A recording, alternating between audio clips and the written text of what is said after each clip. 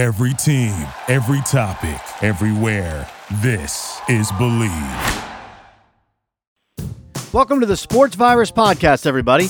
I'm Joe Castellano. We're brought to you by Kane's Tire in San Rafael, California, where they have had the lowest prices in Marin County for over 60 years. Well, today was a real treat. I had a chance to chat with Bob Miller. He was the longtime legendary play-by-play announcer of the Los Angeles Kings. 44 years he was the Kings broadcaster. I remember picking up Kings broadcasts when I was a youngster, a teenager, and he started with the Kings in 1973, didn't retire until 2017, and waited a long time to call his first Stanley Cup championship. Finally got to do that in 2012, and then they followed up with another one 2 years later. And he has been honored by the Hockey Hall of Fame as the Foster Hewitt Memorial Award winner. That was in 2000. He's also in the Kings Hall of Fame, of course. He's in the Wisconsin Hockey Hall of Fame, the Southern California Sports Broadcasters Hall of Fame. The press box is named after him at Staples Center. And how about this? He's got a star on the Hollywood Walk of Fame, and there's a statue outside of Staples Center of Bob Miller, along with Wayne Gretzky and Luc Robitaille. So this man has been honored quite a bit, and deservedly so, for the incredible career that he had behind the microphone. I had the chance to talk with Bob Miller on Wednesday. Here was that conversation. Well, Bob, thank you so much for joining me here on this podcast. It's great to have you on, and I'm curious what you're up to these days after so many years calling hockey games. Yeah, I've been retired now for 5 years, and doesn't seem to be. Seems to have gone by really fast. We still go to Kings games. We went to about 14 last year, just as spectators. I'm still employed by the Kings as a Kings ambassador, which I really enjoy, and that's going out and meeting with fans and talking to them and going to events the Kings put on. And so I enjoy that part of the job. And it meant that it wasn't a complete break immediately, like, well, tomorrow I've got nothing to do. So I enjoy still continuing to meet the fans and be associated with the team. But then the pandemic hit, and so we haven't done any traveling for 5 years. I haven't been on a plane in 5 years. And after 44 years of traveling around the U.S. and Canada, that's fine with me. How much do you think the game has changed over the years? What are the main areas of the NHL that you notice that are different than, when you first got started doing broadcasting back in the 70s? Well, as everybody says, the speed of the game. The speed of the game is so much faster now than it ever was before. And players, the defensemen, when I started, they stayed back at the blue line. You didn't go back behind the net and go all over the place. Now, defensemen are all over the ice, and also the influx of European players. They're great, talented players, and once the Iron Curtain went down and the Russian players and the others in communist countries could come over here and play, we saw the great talent that those players had. Let's go back to when you first started, when you first got to Los Angeles. I'm sure you remember it pretty clearly, but when you get there are so many great broadcasters, first of all, in the other sports. I mean, you've got Vince Scully, and you've got Chick Hearn, you've got Dick Enberg, I think, with the Angels at that time back in the 70s. Mm-hmm. So did you talk to those guys about, what it would take to make it in Los Angeles? Well, Chick Hearn actually got me my job. So I talked to Chick more than anybody else, but I knew of course of Vin and Dick Enberg and the other great announcers, Jaime Jarrín, the great Hall of Fame Spanish announcer for the Dodgers. I didn't listen to him because I didn't know what he was saying, but he was around for years and years, and this is his last year with the Dodgers as far as he said he was going to retire. So I knew of the tradition of those great announcers. And I grew up in Chicago listening to the White Sox and the Blackhawks and the Bears. And so I knew of those announcers and the different styles. The great thing about growing up in the Midwest you could go into your room at night and dial around the dial on the radio. I don't think kids do that anymore. And I would pick up sports broadcasts all over the Midwest, Minneapolis, St. Louis, Cincinnati, Detroit, and listen to different announcers. And I think that's where I really got my interest in doing the game. I thought, what a great job. You're paid to go to the stadium or the arena every night and get paid to do the game. And so that's what I wanted to do. Studied that in college, and it worked out okay. How did you meet Chick Hearn, and how did that come about that you got the job with the Kings through him? Well, he was put in charge of finding a hockey announcer by the owner of the Kings, Jack Kent Cooke. That was in 1972. And Chick was a great basketball announcer. I kind of kiddingly say, I don't know if Chick knew a hockey puck from an English muffin, but he was in charge of finding a guy. And a friend of mine who had moved to L.A. called me and said, hey, the Kings are looking for an announcer. The first announcer by the Kings, Jiggs McDonald, was going to Atlanta to work for the Atlanta Flames. And that was in 72. So I sent Chick some material, and he called me and he said, hey, I really like your material, and you're going to be my choice. So I thought, well, I got the job. So then Chick and his wife went to Hawaii, and I never heard anything all summer. And I thought, I've got to find out, do I have the job or not? I got to move there and get established. So I ran into Don Anderson, who was the sports information director at USC. I met him at a meeting in Chicago, and I said, did the Kings ever hire an announcer? And he said, yeah, I just saw it in the LA Times yesterday. They hired someone from KNX Radio. And I thought, well, gee, I thought I was going to have that job. And what happened was, and I think this is the way Jack Kent Cooke worked, Chick would say, this is my pick, and then Cooke would pick somebody else to show you, well, I'm still the owner, and I make the decisions. So Chick was really upset that nobody called me to tell me that they had made the choice of someone else. And I was disappointed, but I stayed in Wisconsin doing University of Wisconsin hockey, and the Badgers won the NCAA hockey championship that year. And until we did the Stanley Cup in 2012 that the Kings won, I had never been with another winning team until that time. So you never know how things are going to work out. It worked out fine for me. Yeah, I mean, that's pretty good that you got to stay and win a championship there. And then you get the Kings job the next year, right? What happened there? Yeah, they I don't know, they just had some falling out with who they hired, and the same friend of mine called and said, hey, they're not happy with the guy they hired. And I had written to Chick and said, I didn't say, I hear you're not happy. I said, if anything happens, I'm still interested in the job, and I'll send you some additional material, which I did. And then Chick called me one day in the summer and said, come on out here and let's talk about your contract. And you know the way things go, I had been sending out tapes for 13 years, and you gotta be ready to be patient and get rejection, because you get a lot of that. You should have been here yesterday.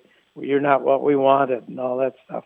But I sent Chick some more material, and he called me and said, come on out, let's talk about your contract. And so my wife Judy and I flew out here in June of 1973, landed at LAX. Chick Hearn and Larry Regan, who was the Kings general manager, met us and took us out for lunch at Marina del Rey. We were sitting there. It was 106 degrees on that day along the beach here. Wow. And we were sitting there having lunch, and I was looking at all these yachts and sailboats, and I thought, how much am I going to have to pay them to get this job? Because this looks like a great spot. So they said, well, you're going to go to Cook's mansion in Bel Air, sign the contract next week. And so I stayed here kind of looking around for a place to live, and my wife called, and she said, the Pittsburgh Penguins just called. I said, what do they want? Well, she said, they want to know if you want to do their games. Oh. And I said, oh, gee, and I was a little afraid to mention it to Chick because, he wanted to get this off his shoulders. I found the guy. He's going to sign the contract. I'm done with this. And but I mentioned it to him, and he said, hey, never, ever refuse to call back someone who's contacting you about a job. You call them, see what the deal is. If it's good, you take it. If it's not that good, I think you'll be really happy here. And so I did, and it wasn't as good a deal. I didn't think so when the Penguins won a couple of Stanley Cups long before the Kings did. But it worked out great, and Chick passed away 10, 12 years ago, and I miss him. We didn't get together socially so much, but I could call him and say, Chick, I need your advice on something. And I think he'd really be pleased that the guy he picked stayed for 44 years with the Kings. So it all worked out fine, Yeah.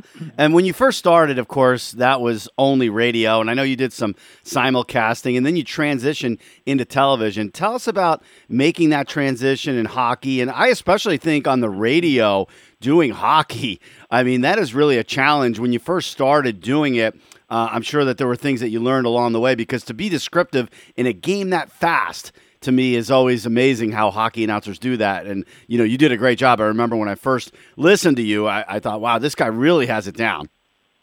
Well, thank you. That was a passion for me from the moment I did the first game. It was a University of Wisconsin game. And I just, from the time they dropped the puck, the speed of the game and trying to keep up, as you say, with the action that is so fast and yet be accurate. And I think the key is keep up with the pace of the game, but do it at a pace where the radio listener can understand and get a picture in his mind of what's going on in the game. And like he's right there watching it. And I think that is so very important, especially on radio. And when we transitioned to TV, mainly, I still almost did a radio play-by-play, because I don't think people can just watch the TV of a hockey game and know immediately, well, who's got the puck? And it changes hands, as you know, so quickly. You've almost got to do a radio play-by-play to get the fan really into the game. If the announcers are talking about something else while the game's going on, I find if I'm a viewer, I start doing something else. I read the newspaper, I look at a magazine, Right. and all of a sudden I hear, he scores.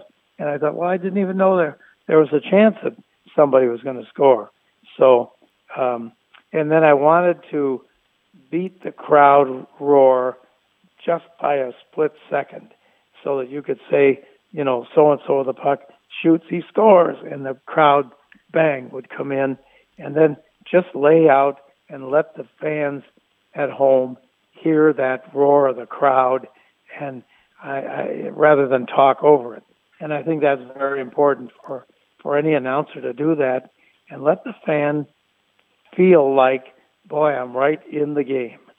And so, and I would listen to tapes and, like Chick said, have somebody listen to it, not your mom and dad, because they'll think you're the best announcer they've ever heard. But somebody who can really criticize you in a positive way and have you take that criticism for what it's meant, and that is to make you better. You haven't given me the score in the last 3 minutes, and you haven't done this, and you haven't done that. But instead of getting upset because someone is criticizing you, take it to mean that's how I can get better. And I'd listen to other announcers, and as long as it wasn't a signature comment that they would use in the game, that it would look like I was stealing what that announcer used, a description of a certain play in the game, I would say, that's a really good way to describe it. And I would use that. So I think any of those announcers listen to a game a lot different than fans do. We listen, I would listen. When did he give the score? Did he tell me which way the teams are skating? Did he tell me they're in the right wing corner, the left wing corner? Can I get a picture in my mind of what's going on in the game?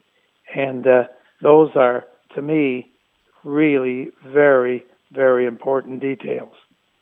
One of the great moments in your career occurred in 1982 in the playoffs, the Miracle on Manchester. It's something that fans will never forget. I mean, the Kings were down 5-0 in a playoff game against the Edmonton Oilers that had Wayne Gretzky, and the Kings come back and win in overtime. They score 5 goals in the third period. They win in overtime. What are your memories of that game?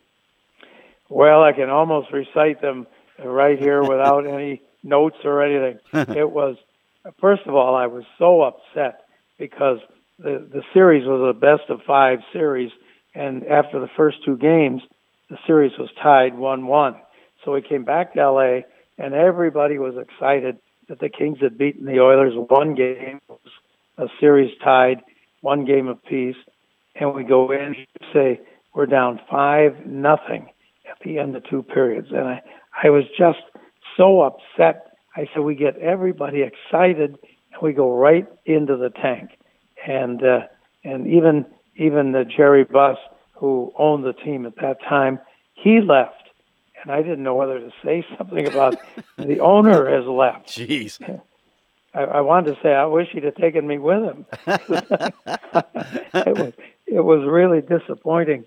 And then I thought, well, you come out, like they always say, win the third period, at least do something, break the shutout. And so Jay Wells scores the first goal. Doug Smith gets the second. Now it's 5-2, and Charlie Simmer gets the third with about 8 minutes to go. Now it's 5-3, and in the Forum, the whole crowd, you could just sense their feeling was, we might be able to come back in this game. And then Mark Hardy scores to make it 5-4, and then the Kings stop a couple of breakaways. Mario Lessard, the King goalie, stops a couple of breakaways. The Oilers could have wrapped it up, and now it goes down to the final minute, and Jim Fox, eventually my partner on TV, he was playing right wing for the Kings, made a great play against Wayne Gretzky.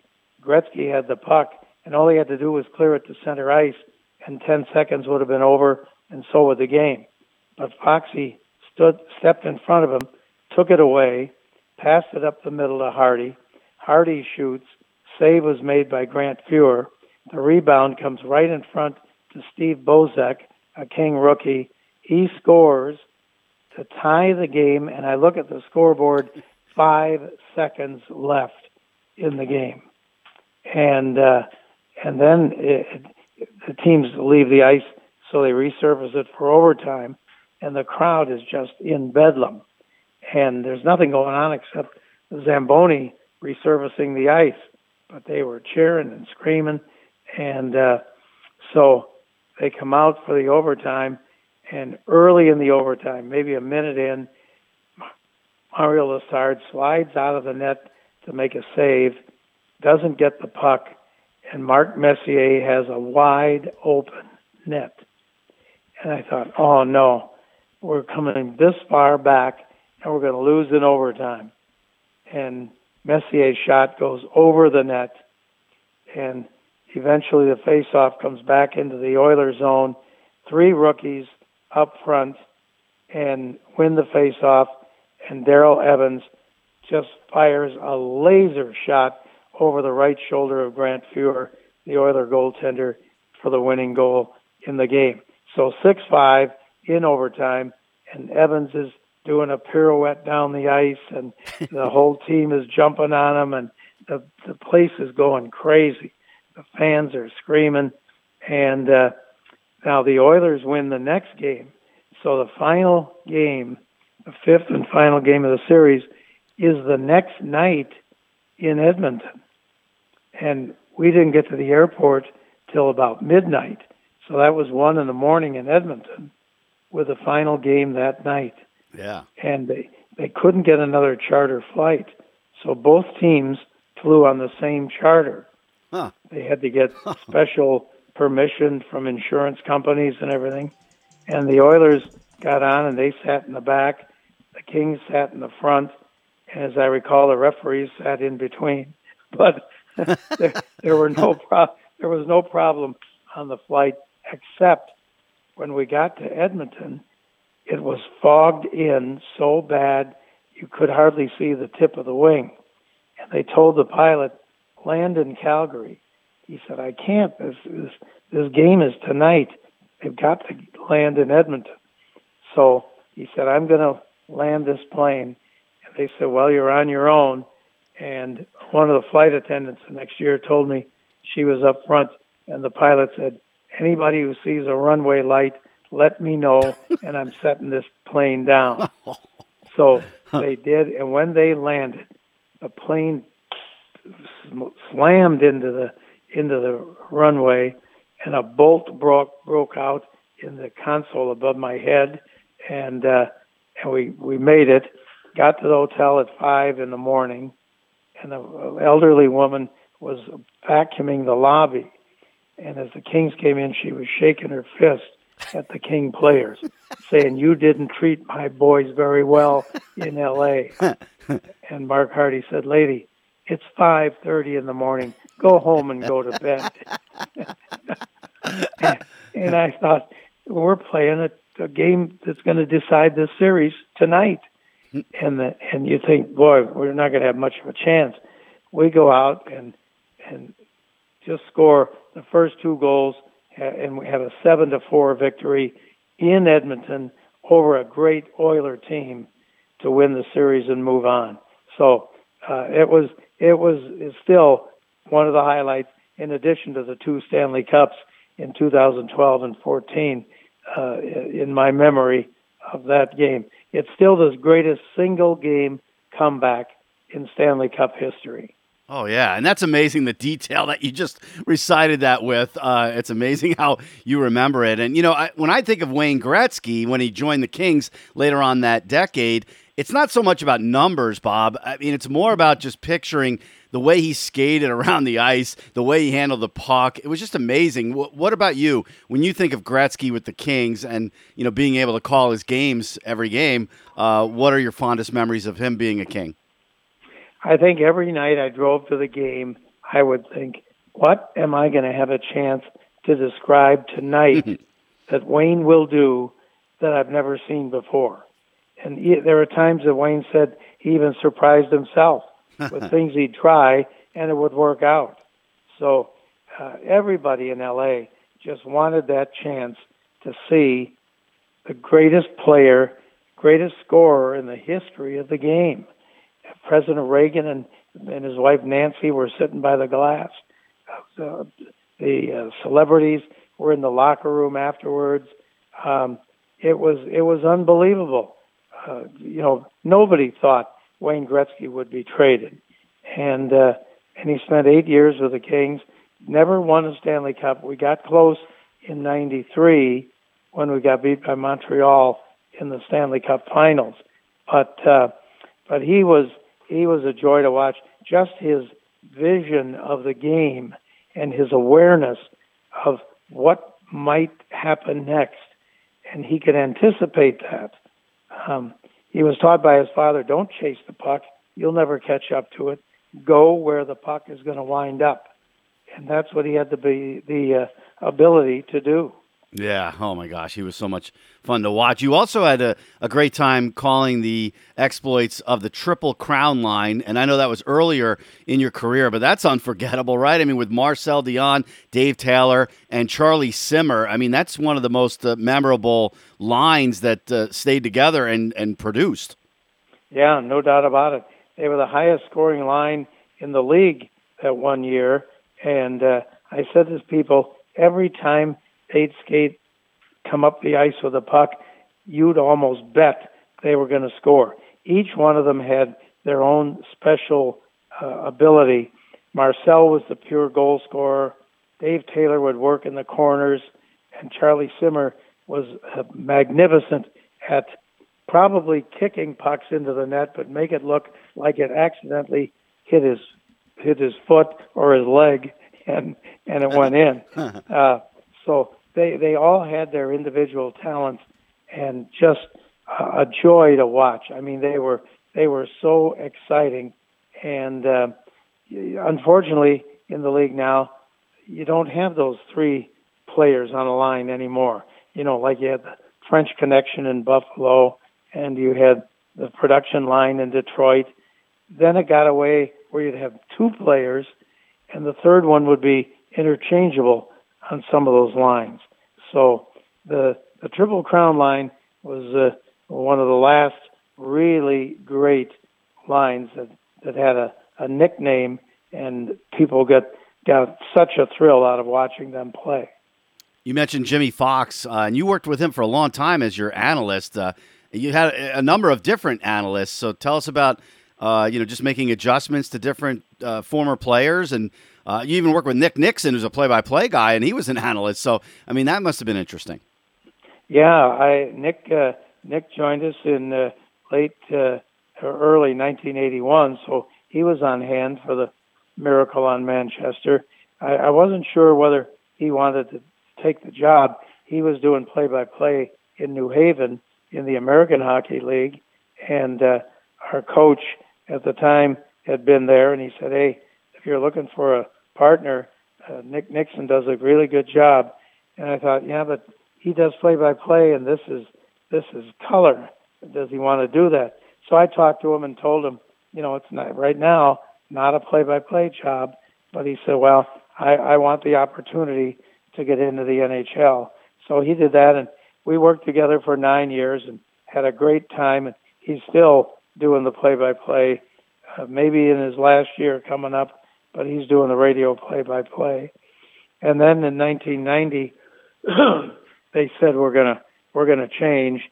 The simulcast is not working out, so Jim Fox will be your new partner. And Foxy, we worked together for 27 years, wow. The longest of any play-by-play and color announcer in the league at that time. And I give Foxy a lot of credit because he played 10 years for the Kings at right wing, had no training in broadcasting, and he really was not very good. And he's the first to tell you that at the beginning. And I think he almost quit. He said, I just think I embarrass myself every night I go on the air.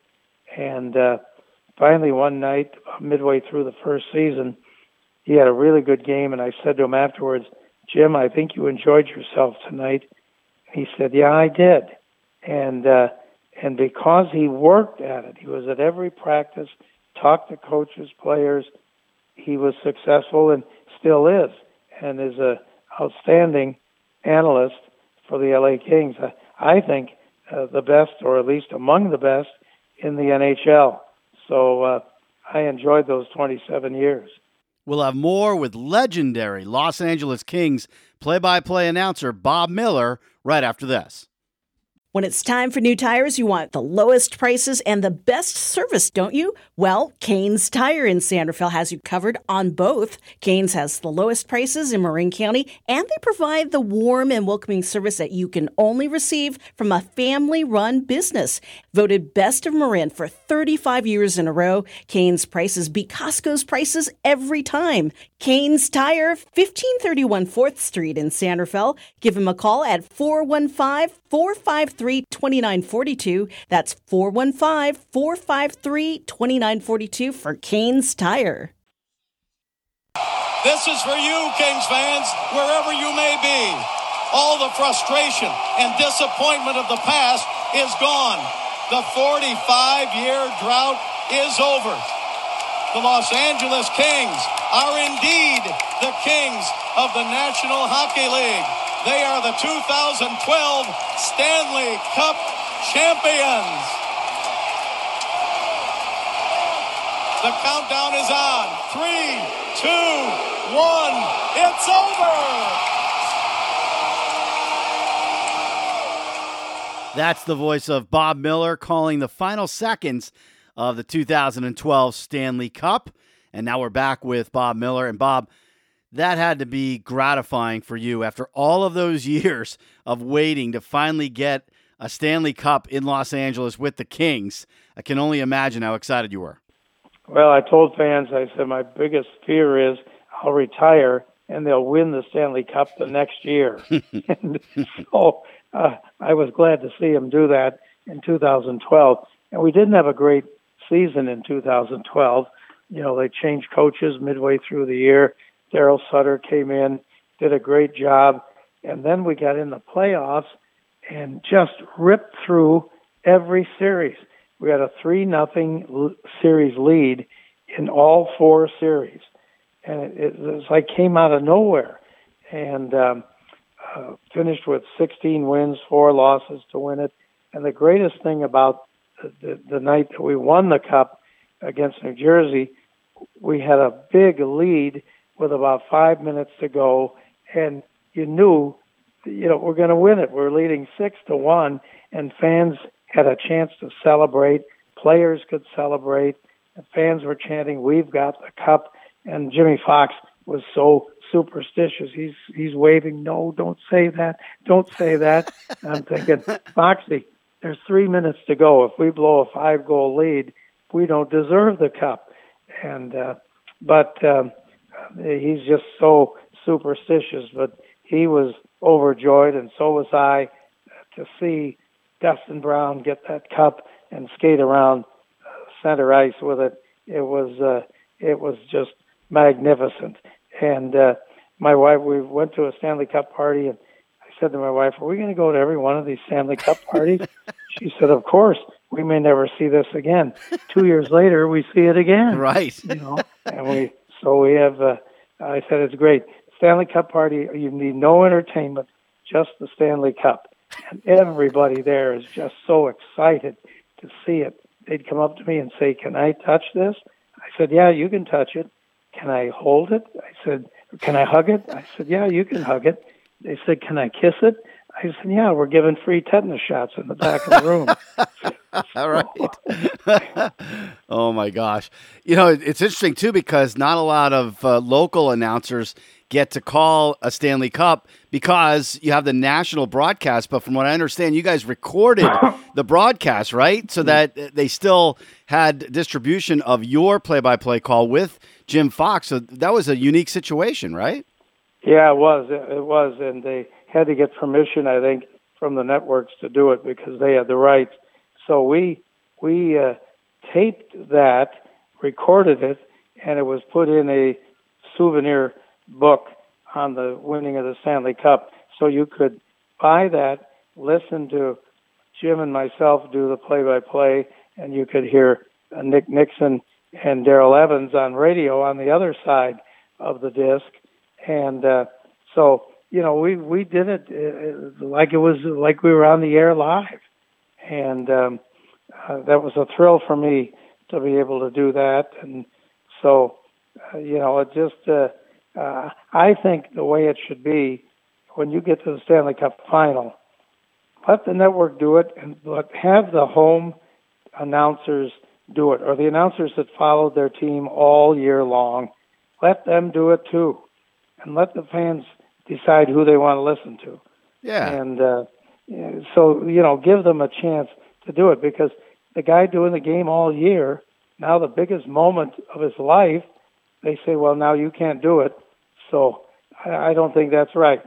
Let them do it and let the fans decide which broadcast they want to listen to. So it worked out great for us, and I've still got that disc and still have some souvenirs around here, and it was great moments.